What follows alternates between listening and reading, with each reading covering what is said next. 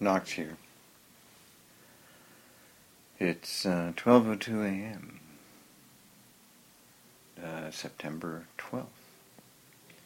And I just learned today that a very dear friend of mine passed away in the past few days. Her public name was Candida Royale. I knew her as Candace. I'm going to play a song she liked. And so this is a song I wrote, and Candace wanted to actually do a movie based on this song. The last 7 minutes of the song movie were going to be the two lovers finally come together and make love to this song. It never happened, but I was always so flattered that she liked the song so much, and enough to write a movie based on it.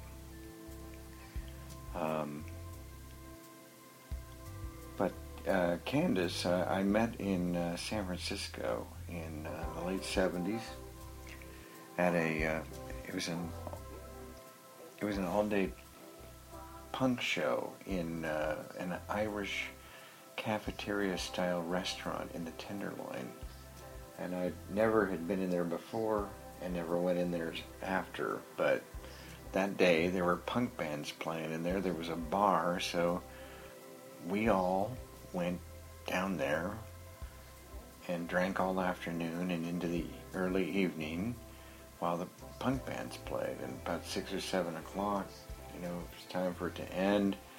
Everybody sort of shuffling and staggering towards the door, and I'm wearing I've been drinking all afternoon. I was there by myself. I was wearing my new silver Beetle boots, and I was very happy about my silver Beetle boots. They were really cool. And you know what Beetle boots look like? Well, these were silver, so the best of both worlds, 70s take on a classic design. Anyway, so I'm shuffling towards the door, and I hear this voice say, "I like your boots."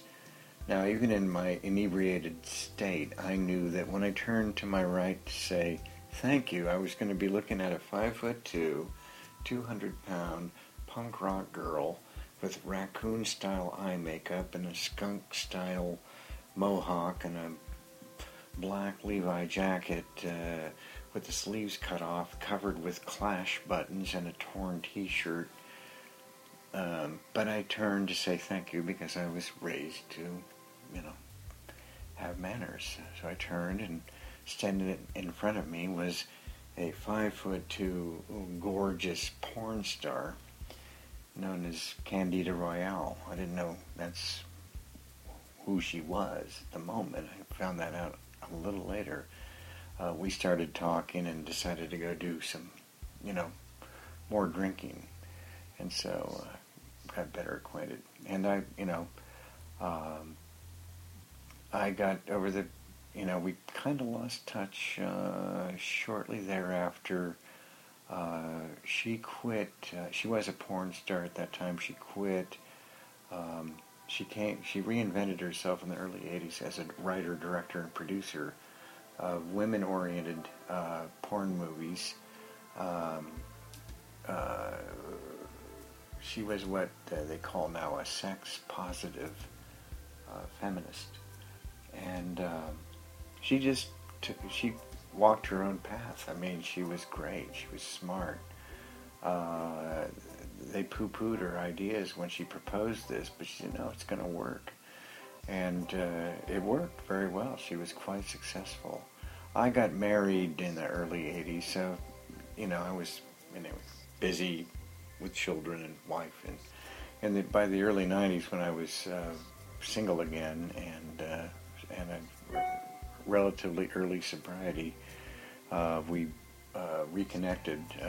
By that time she was living in New York City, and we'd talk on the phone and email, and she'd come out here fairly often. I'd see her in San Francisco and L.A. and wherever. And I saw her in New York after 9/11. She showed me around town for a few days. That was very, very interesting because it was like 3 weeks after 9/11, and the whole city was in shock. It was sort of coming out of the shock.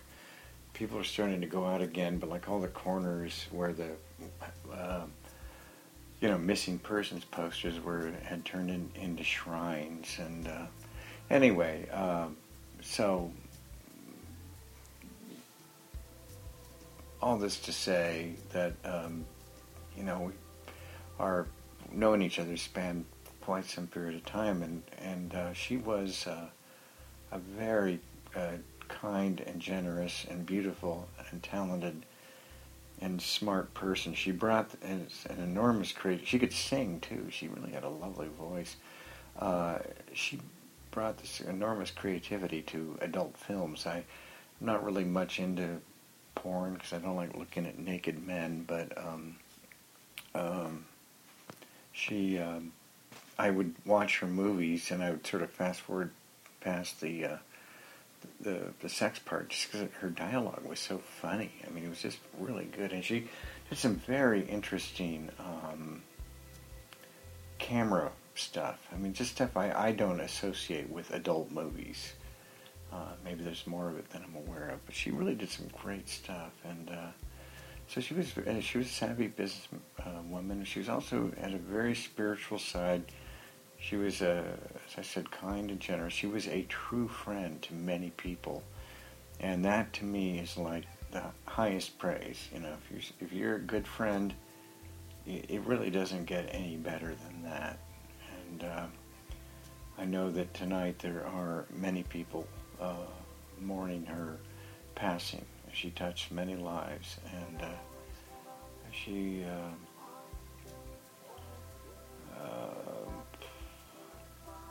I got a note from her lovely niece about a month ago, and it just said, or a text message, and it said, "Write Candace a letter."